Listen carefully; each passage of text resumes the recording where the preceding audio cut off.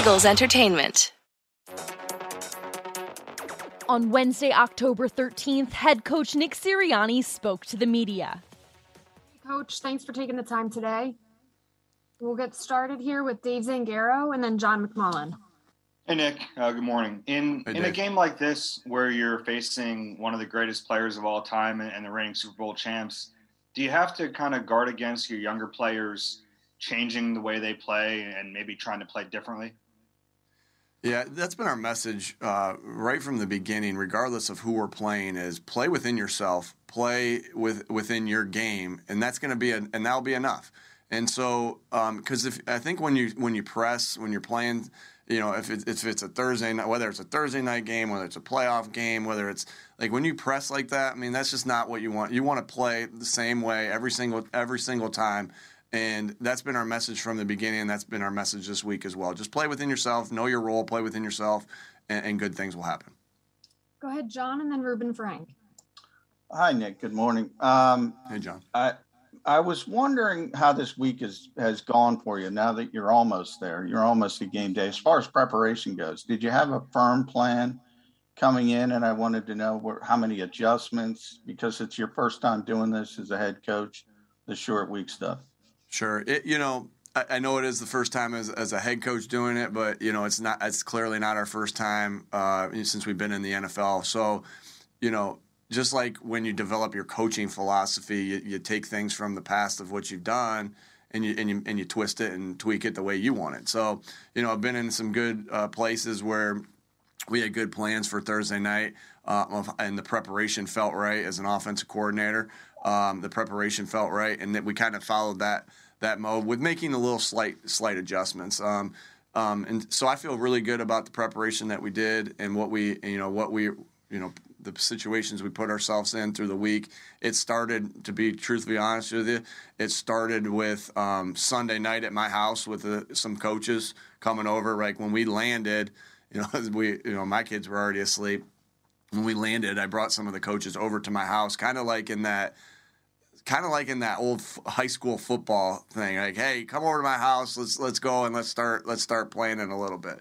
And the coaches that weren't calling the game, they did planning. They did a lot of work beforehand. I won't say a lot, but they had a big chunk of it done beforehand to be able to prep me and show me some things to catch me up. And so it was kind of cool because that first part, that definitely that Sunday was cool because it reminded me of guys coming over to our, coaches coming over to my dad's house or my parents' house when I was a kid to game plan on that Saturday after a Friday night win. My brother in college does that a little bit too on Sundays. He'll bring some of the coaches over to his house on Sundays to prep. Just because he, so it was my opportunity to finally do that, and I kind of thought that was cool.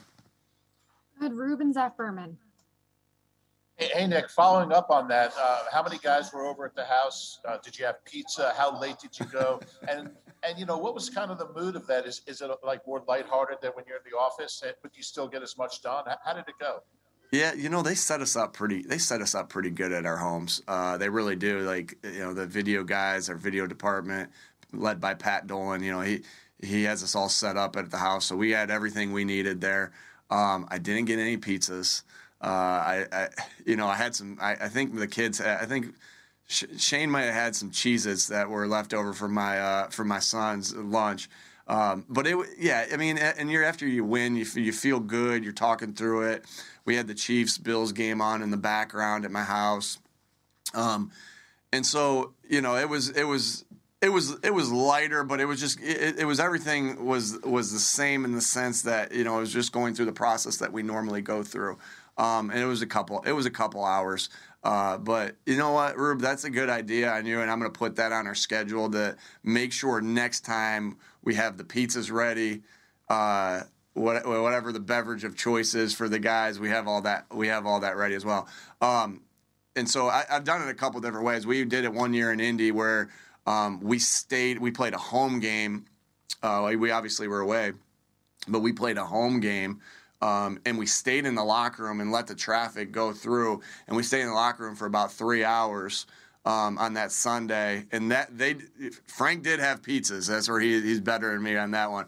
He had pizzas, everything like that. We stayed in the locker room, let the traffic go, and then went. But but it was fun. We had a good time with it. Go ahead, Zach, and then Jeff McLean. Hey, good morning, Nick. If Dallas is not cleared to play by tomorrow night, does Zach Ertz go back to taking the every down role, or do you have to adjust the offensive game plan? And also, how's Derek Barnett coming along? Yeah, as far as, was Zach's ready to go. We know we have two really good tight ends, and Zach will be ready to go, and Jack Stoll, look forward to having Jack Stoll be able to play as well. And so, yeah, we're excited about the opportunities for guys if Dallas can't go. And then Derek, yeah, we expect Derek to be up and ready to roll. Go ahead, Jeff, and then Mike K. Hey, Nick. Good morning. Hey, Jeff. What are some of your teaching points for Jalen Hurts on zone reads and RPOs when it comes to him keeping the ball and running? Yeah, read every play independently. Don't get caught up on what you've seen on tape. We talk about what we've seen on tape, but knowing that he's a different type of player and that teams will play you a little bit differently than what you expect. So really read every play independently of whether whoever you're reading. Just make sure you go through your read just like you would in a pass play, knowing that things can adjust. And then also, I think Jalen has a good sense of this anyway, of how to get down and how to not take big hits. Where I don't know if you see that with a lot of there's a lot of quarterbacks in the league that don't know how to take that hit on a zone read. And I think he naturally has good instincts to be able to do that. But that's always we don't want him to, what we would say to a running back or a tight end they catch a ball on the boundary, or they have the ball on the boundary, to put it in that outside arm, keep it away from the defense, and use your stiff arm or play pound into them. Those are kind of the words that we would use, and obviously we don't want Jalen doing that. So taking care of himself, taking care of his body, because we know that that's part of our offense, and we don't want him to take big hits on that. So those are two major coaching points that we give him, Jeff, that we think that we really stand by. If I could just follow up real quick, have you found sure. that more teams are not using the unblocked defender as the one to account for Jalen? I'm sorry, say that one more time. Have you noticed that they're not using the typical edge defender as the unblocked defender, right? They have like a linebacker or a safety. Yeah, teams are always going to change up the way they do that, and that's for sure. Like, sometimes it's going to be that defensive end. Sometimes they're going to scrape the linebacker over. They're going to pinch the DN. They're going to scrape the linebacker over top. Sometimes they're going to take the extra safety and put him down there.